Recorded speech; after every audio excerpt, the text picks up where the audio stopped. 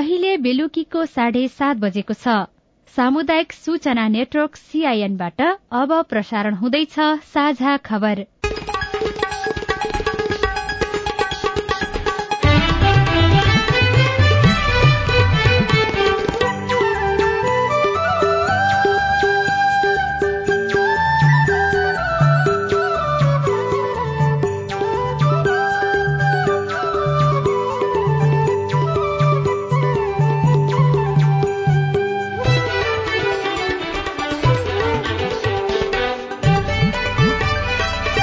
CIN-को साझा खबरबाट स्नेहा कर्णको नमस्कार। साझा खबर देशभरिका सामुदायिक रेडियो CIN खबर.com र मोबाइल एप CIN-मा पनि सुन्न सकिन्छ।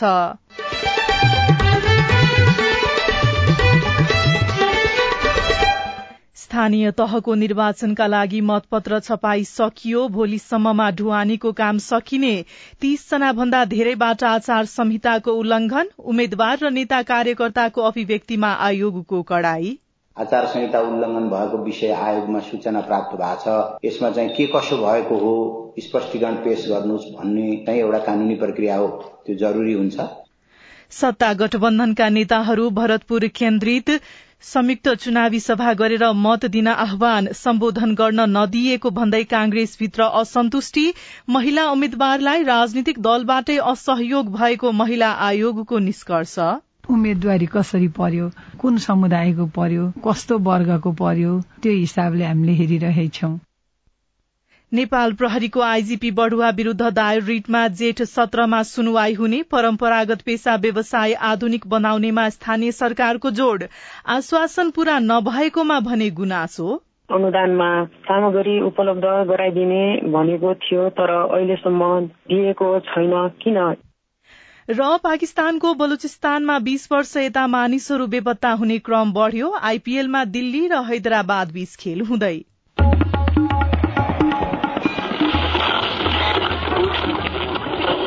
सयौं रेडियो, हजारौं रेडियो कर्मी र करोड़ौं नेपालीको माझमा यो हो सामुदायिक सूचना नेटवर्क CIN।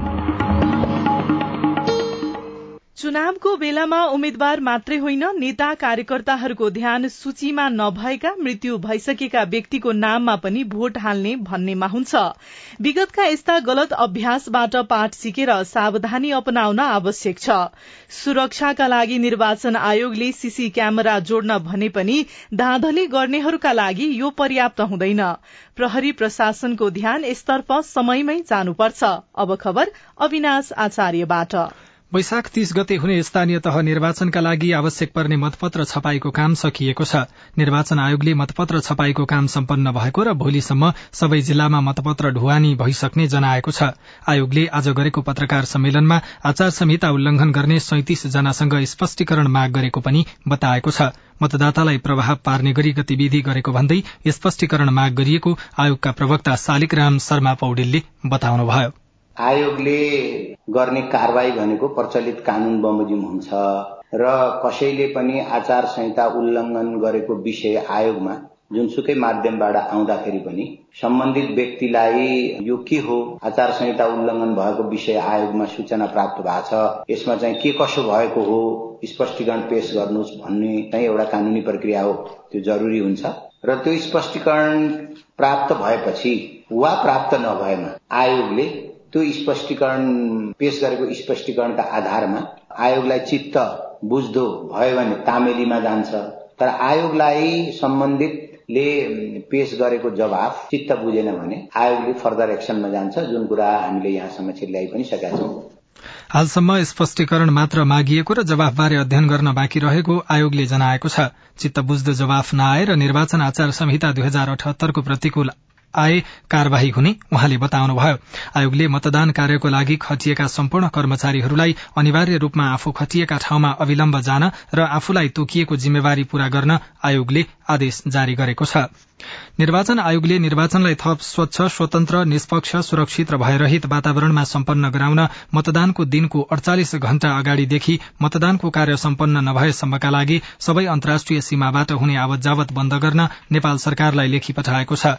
आयोगको आयोगको आज बसेको बैठकले वैशाख 27 गते मंगलबार राति 12 बजेदेखि अन्तर्राष्ट्रिय सीमाबाट हुने आवत जावत बन्द गर्न र मतदान हुने दिन आन्तरिक रूपमा सञ्चालन हुने सबै प्रकारका यातायात बन्द गर्न नेपाल सरकार गृह मन्त्रालयलाई लेखी पठाउने निर्णय गरेको आयोगका प्रवक्ता पौडेलले जानकारी दिनुभयो।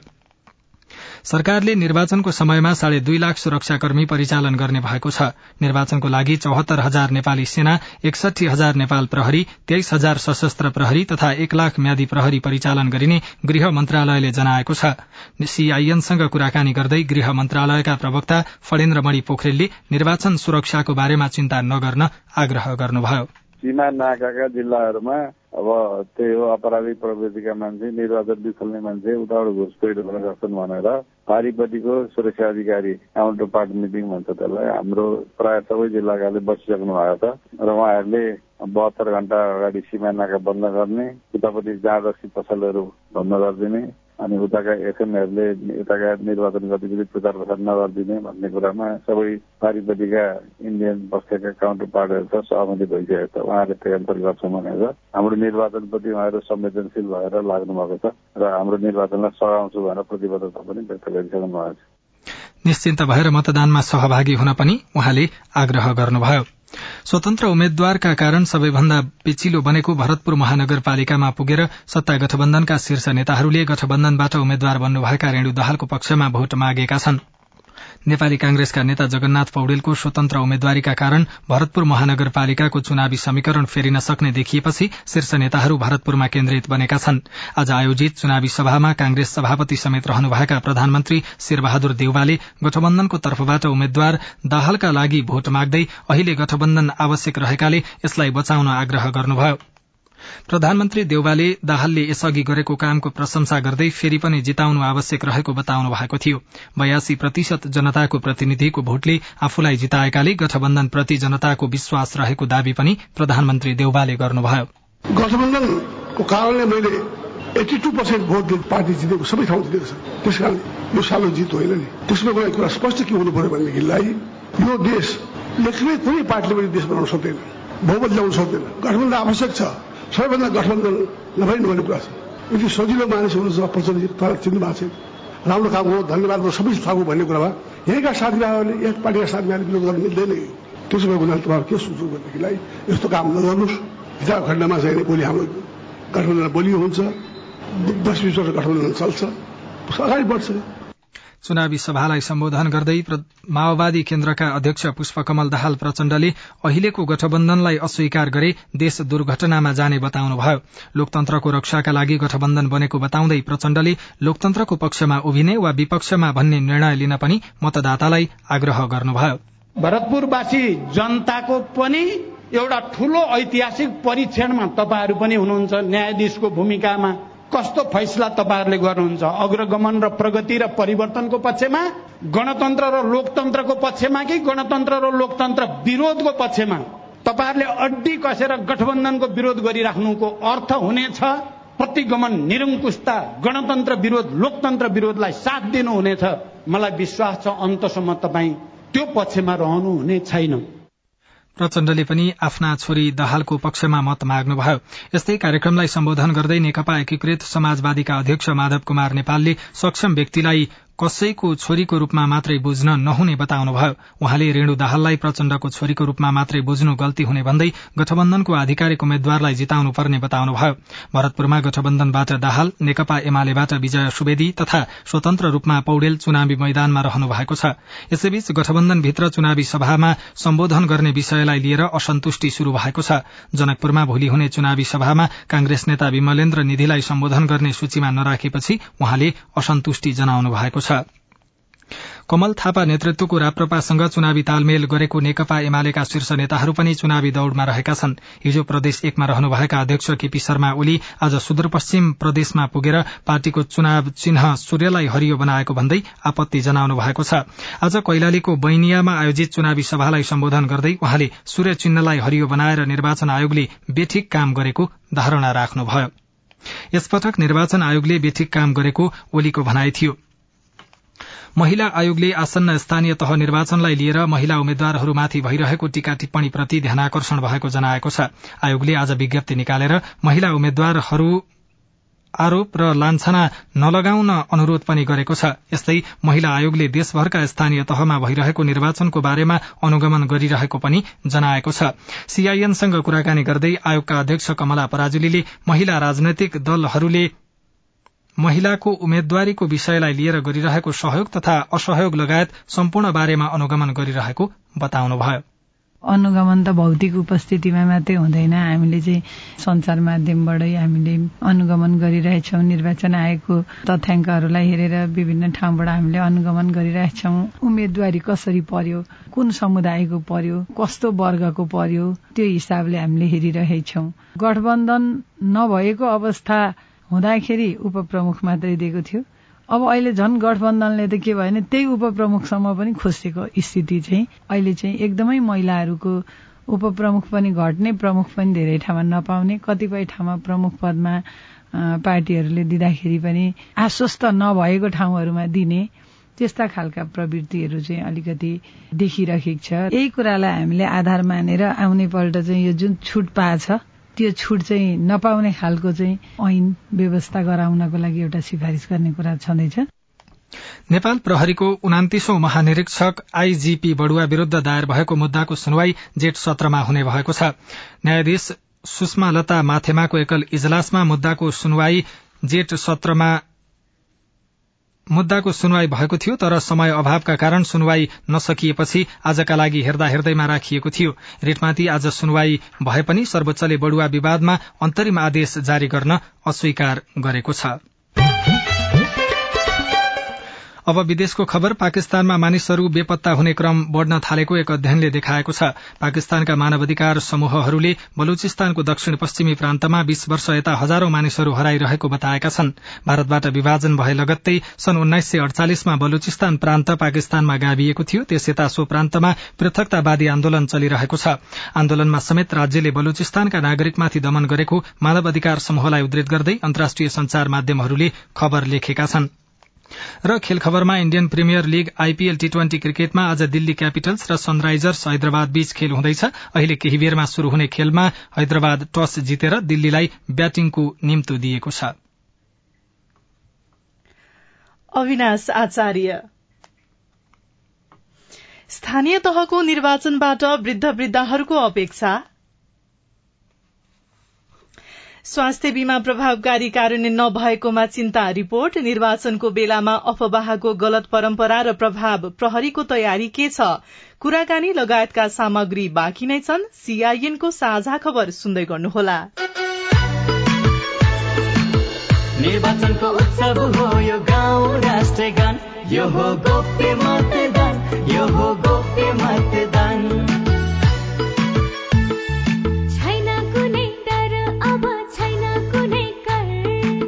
निर्वाचनको प्रक्रियामा अब सबको भर, आफ्नै मूल्य मान्यता यो आफ्नै पहिचान, यो हो गोप्य मतदान, यो हो गोप्य मतदान।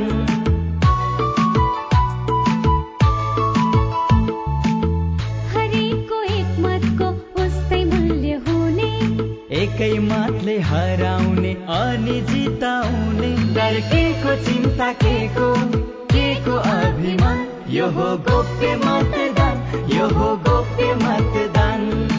यही 2079 साल वैशाख 30 गते हुने स्थानीय तह निर्वाचनमा आफूले रोजेको उम्मेद्वारको चिन्हमा सही तरिकाले छाप लगाऊ। निर्वाचन आयोग नेपाल।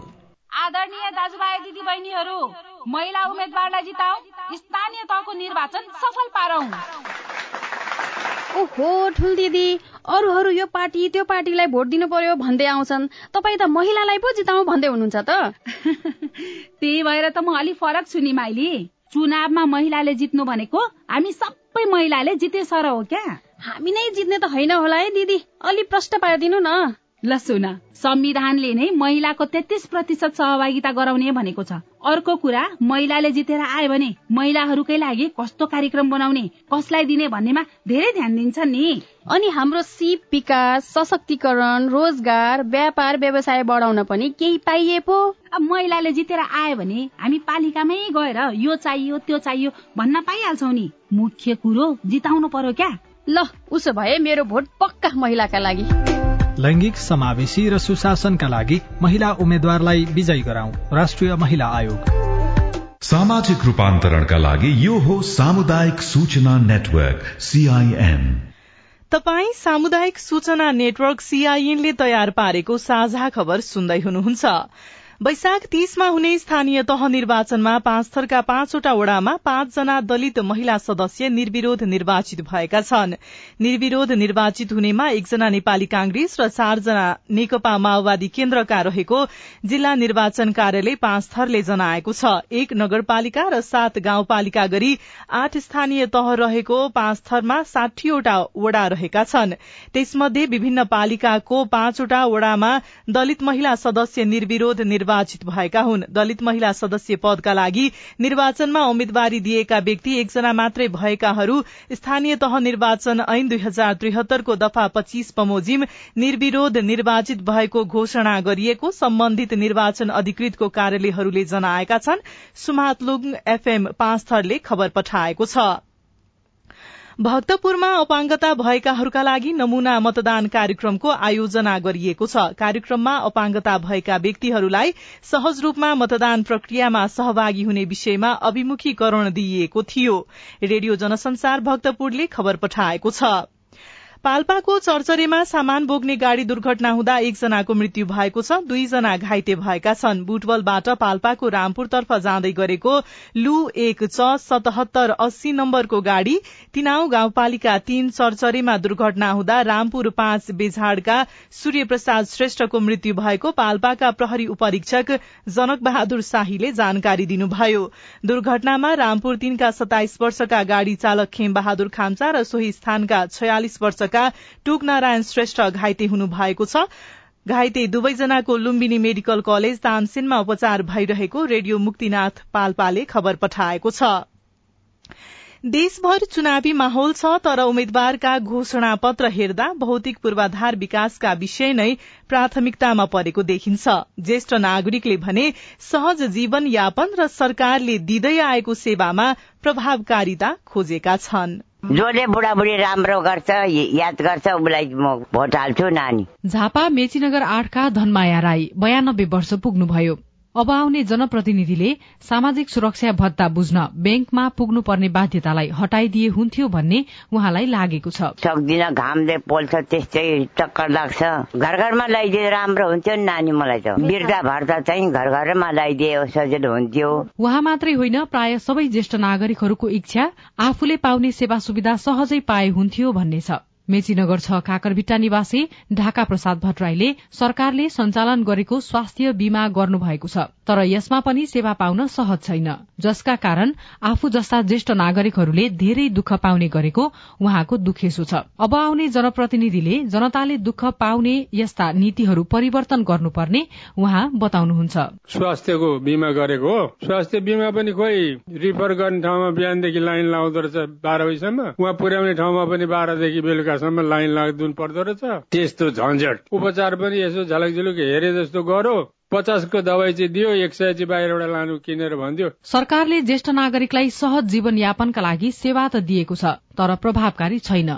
सामाजिक सुरक्षा भत्ता जस्ता कार्यक्रमलाई प्रभावकारी र सेवामुखी बनाउन झापा काकरभिट्टाका ज्येष्ठ नागरिक केन्द्र प्रसाद भट्टराईको यस्तो सुझाव छ। घर घरमा चाहिँ एकदम पुर्याइदिनु पर्ने अनिवार्य नै छ। आफ्नो उम्मेद्वारीको प्रचार प्रसारको चटारोमा रहेका राजनीतिक दलका उम्मेद्वारहरू हातमा आफ्ना प्रतिबद्धता पत्र बोकेर मत माग्दै जनताका घर घरमा पुगिरहेका छन्, तर उनीहरूले आफूहरूको माग सम्बोधन हुने खालका विषयलाई बेवास्ता गरेको ज्येष्ठ नागरिकको गुनासो छ। सुषमा राजवंशी, CIN रेडियो साथी, झापा। साझा खबरमा अब हेलो CIN उषा तामाङबाट। नमस्कार, मेरो नाम बोमबहादुर सुनार, मेरो घर प्युठान हो। घरेलु तथा साना उद्योग प्युठानले आयोजना गरेको 10 दिने आरन व्यवसाय सम्बन्धी तालिम सम्पन्न गर्यौं र आरन व्यवसायको लागि घरेलु तथा साना उद्योगले अनुदानमा सामग्री उपलब्ध गराइदिने भनेको थियो, तर अहिलेसम्म दिएको छैन। किन? तपाईको प्रश्नको जवाफ हामीले घरेलु तथा साना उद्योग कार्यालय प्युठानका प्रमुख खेम बहादुर थापाबाट लिएका छौं। कारण व्यवसायहरूका लागि जुन तालिम प्रदान गरेका छौं उहाँहरूलाई आवश्यक पर्ने प्रविधिहरू उपलब्ध गराउनलाई चाहिँ उहाँहरूले व्यवसाय दर्ताको प्रक्रियामा जानुपर्ने हुन्छ। तालिम समापन पश्चात उहाँहरूले व्यवसाय दर्ता पालिकामा गरेर प्यान दर्ताको प्रक्रिया पुर्याएपछि चाहिँ उहाँहरूले घरेलुमा चाहिँ उहाँहरूले आवश्यक प्रविधिको चाहिँ माग गर्नुपर्ने हुन्छ। उहाँहरूको माग आइपुगेको छैन, सायद दर्ता प्रक्रिया के छ उहाँहरू सम्पर्कमा हुनुहुन्न। अहिले चुनावको कारणले गर्दा चाहिँ हामी र उहाँहरूको बीच सम्पर्क हुन नसकेर चाहिँ त्यस्तो भएको हुन सक्छ। यो पछाडि चाहिँ हामीले उहाँहरूलाई सम्पर्क गरेर नै उहाँहरूलाई त्यो प्रक्रिया पुर्याएर चाहिँ अफिसमा आफ्नो माग चाहिँ राख्न भनेर हामीले बनाउँछौँ। हुम्ला जिल्ला नाम्खा गाउँपालिका वार्ड नम्बर 3 खाल गाउँ म खङ्ग्री लामा बोलिरहेको छु। याक्पा खाल गाउँ च्यादोक केर्मी ढिङ्गा टाङ्गिन 5-6 गाउँलाई चाहिँ यो सञ्चास्यो छैन आजसम्म। फुटिस्यो हुन्छ भन्छ, कारिगर सक्नै लागेको छ। यी हाम्रो जनप्रतिनिधिलाई यो सञ्चास्यो कहिले सुविधा होला भने यही हामी सोच्छौँ। जवाफ दिँदै हुनुहुन्छ नाम्खा गाउँपालिकाका अध्यक्ष विष्णु बहादुर तामाङ। हामीले गत सालबाट नै डाँडाफायाको यो लेकमा एउटा, नारा लेकमा एउटा, लिमीको डाँडामा 3टा टावर चाहिँ निर्माणाधीन अवस्थामा छ। यो करिब 90% चाहिँ काम सम्पन्न भइसकेको छ। ठेकदारहरूले समयमा चाहिँ सामग्रीहरू उपकरणहरू नपुर्याएको कारणले, टेलिकमले उपकरणहरू यहाँ जडान नगरेको कारणले चाहिँ अहिले बाँकी छ। त्यो चुनाव पछि चाहिँ यो तत्कालै जोडेर चाहिँ त्यो क्षेत्रमा चाहिँ सञ्चार सुविधा चाहिँ सम्पन्न हुन्छ। नमस्कार, मेरो नाम उमेश लामा, म नुवाकोट कगनीबाट। भोटिङ कार्डको लागि वडामा जाँदाखेरि वडामा बन्द भइसक्यो भन्ने कुरा भयो। के यो निर्वाचन आयोगबाट केही पाउने सम्भव छ कि छैन, यसको लागि केही गर्नुपर्छ? तपाईको जिज्ञासा मेटाउँदै हुनुहुन्छ जिल्ला निर्वाचन कार्यालय नुवाकोटका प्रमुख जय प्रसाद गौतम। निर्वाचन घोषणा गरिसके पछाडि मतदाता नावलीको संकलन र नयाँ दर्ता हेरफेर हुने काम चाहिँ बन्द हुन्छ र जति चाहिँ मतदाता नावली चाहिँ कायम भएको छ तिनीहरूलाई अद्यावधि गरेर र अन्तिम नावली प्रकाशन गरेर तिनीहरू मात्रै चाहिँ आसन्न स्थानीय चुनावमा अथवा चाहिँ अर्को कुनै घोषणा भएको चुनावमा चाहिँ कायम हुने हो। र अब अर्को चुनावको लागि चाहिँ मतदाता नावलीमा दर्ता हुनको लागि यो स्थानीय चुनावको सम्पन्न भएपछि मत परिणाम पनि आइसकेपछि सबै चरणहरू सम्पन्न भएपछि चाहिँ त्यो प्रक्रियामा जान सकिन्छ। तपाई जुनसुकै बेला हाम्रो टेलिफोन नम्बर 01-5260-646 मा फोन गरेर आफ्नो विचार, प्रश्न, गुनासो तथा प्रतिक्रिया रेकर्ड गर्न सक्नुहुनेछ। तपाई सामुदायिक सूचना नेटवर्क CIN ले काठमाडौँमा तयार पारेको साझा खबर सुन्दै हुनुहुन्छ। निर्वाचनको बेलामा गलत सूचना र अफवाहको जोखिम, बढ़ी भन्दा बढ़ी मत लिउँ भन्ने एउटा जुन स्वाभाविक आकांक्षा हुन्छ अथवा प्रयत्न हुन्छ, त्यो प्रयत्नलाई कतै यो दुष्प्रचार गर्दाखेरि पनि हुन्छ कि भन्ने एउटा हुन सक्छ। सही र गलत कसरी छुट्याउने एकजना विज्ञसँगको कुराकानी, उम्मेद्वारदेखि नेता कार्यकर्ताहरूको अभिव्यक्ति निगरानी गर्दै प्रहरी लगायतका सामग्री बाँकी नै छन्। CIN को साझा खबर सुन्दै गर्नुहोला। दाई, चुनाव त दैलैमा आयो त, यो पालि भोट कसलाई दिने हो? नानी, म त नदिने, जसलाई दिने किसानको दिन फेरि नि होइन, हाम्रो दुःख कसैले देख्ने नि होइन। के गर्ने दाई, हामीले भोट नदिए नि एउटाले चुनाव जितिहाल्छ के रे? तिम्रो कुरा नि ठिकै हो न त, दिनै परे जसले किसानले खेतीपाती नगरी हामी कसैले खान पाउँदैनौं भन्ने मर्म बुझ्छ नि, हो त्यसलाई दिने बरु। विकासे मल र विषादीबाट माटो अनि मान्छेको स्वास्थ्य बचाउने अठोट जसले गर्छ, यो पालि भोट उसैलाई दिने। उम्मेद्वार जुनसुकै पार्टीको होस्, हामीलाई के मतलब हो दाई? खाँटी कुरा हार्नुभयो, यो पालि त्यसै गर्नुपर्छ। खाद्यका लागि कृषि अभियान, सामाजिक रूपान्तरणका लागि यो हो सामुदायिक सूचना नेटवर्क CIN। तपाई सामुदायिक सूचना नेटवर्क CIN ले काठमाडौँमा तयार पारेको साझा खबर सुन्दै हुनुहुन्छ। मिथ्या सूचनाले मानिसलाई भ्रमित मात्रै बनाउँदैन, निर्वाचन प्रक्रियादेखि नतिजासम्ममा प्रभावित बनाउन सक्छ। प्रविधिको विकाससँगै सामाजिक सञ्जाल मार्फत भ्रामक तथा तथ्यहीन सूचनाहरू तीव्र गतिमा मानिसहरूको बीचमा फैलने खतरा हुन्छ। निर्वाचन वरिपरि किन बढ़ी मात्रामा मिथ्या सूचनाहरू आउँछन्? हामीले एकजना संचार विज्ञ किरण चापागाईलाई सोधेका छौं। प्रचार प्रसार आफ्ना सम्भावित मतदाताहरूसँग पुग्नको लागि विभिन्न माध्यमहरू प्रयोग भइरहेछ। त्यसमा अहिले बढ्दो रूपबाट सामाजिक सञ्जाललाई पनि प्रचार प्रसारमा गरिएको छ। यो आफैमा राम्रो पक्ष हो, तर सँगसँगै के छ त भन्दाखेरि खराब नियतका साथ निहित राजनीतिक अथवा आर्थिक स्वार्थ राख्ने समूहहरू अथवा व्यक्तिहरूले यसको दुरूपयोग पनि गरेका छन्। कसरी त भन्दाखेरि दुष्प्रचार गरेर हैन नभएका कुराहरू भ्रामक कुराहरू गरेर दुष्प्रचार गरेको छ। यसले हाम्रो नेपालमा मात्रै होइन अरू अन्य देशहरूमा पनि अहिलेका चुनावहरूमा निर्वाचनहरूमा चाहिँ एउटा ठूलो चुनौती रूपबाट देखा परेको छ। जस्तो निर्वाचनकै सन्दर्भमा मिथ्या सूचनाहरू सार्वजनिक हुने, दुष्प्रचार गरिने, गलत खालका सूचनाहरू चाहिँ सामाजिक सञ्जालमा सार्वजनिक गरिने, भाषणकै क्रममा पनि मिथ्या खालका चाहिँ तथ्याङ्क तथ्य सूचनाहरू चाहिँ बोलिने, यस्तो चाहिँ किन हुन्छ? राजनीतिक दलका उम्मेद्वारहरू अथवा जति पनि उम्मेद्वारहरू उठ्नुहुन्छ चुनावमा भाग लिनुहुन्छ उहाँहरूलाई जुनसुकै तरिकाबाट पनि बढीभन्दा बढी मत लिउँ भन्ने एउटा जुन स्वाभाविक आकांक्षा हुन्छ अथवा प्रयत्न हुन्छ, त्यो प्रयत्नलाई कतै यो दुष्प्रचार गर्दाखेरि पनि हुन्छ कि भन्ने एउटा हुन सक्छ। नागरिकले प्रश्न पनि गर्नु भएको छ, तपाईलाई म पहिलो प्रश्न सुनाउँछु है। हस्, म रामनाथ तिमिल सिन्हा, गैंडाकोट नगरपालिका वार्ड नम्बर 4। वैशाख 30 गते जुन चाहिँ स्थानीय चुनाव हुन चाहिँ गइरहेको छ,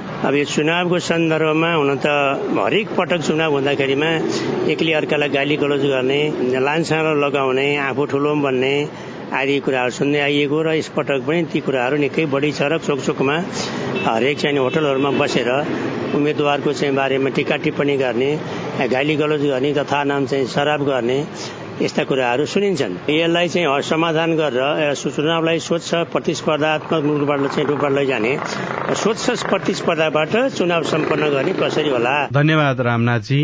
तपाईले भने जस्तै चुनावमा अथवा निर्वाचनमा मिथ्या सूचना र दुष्प्रचार गर्ने प्रचलन पुरानै हो, नयाँ होइन।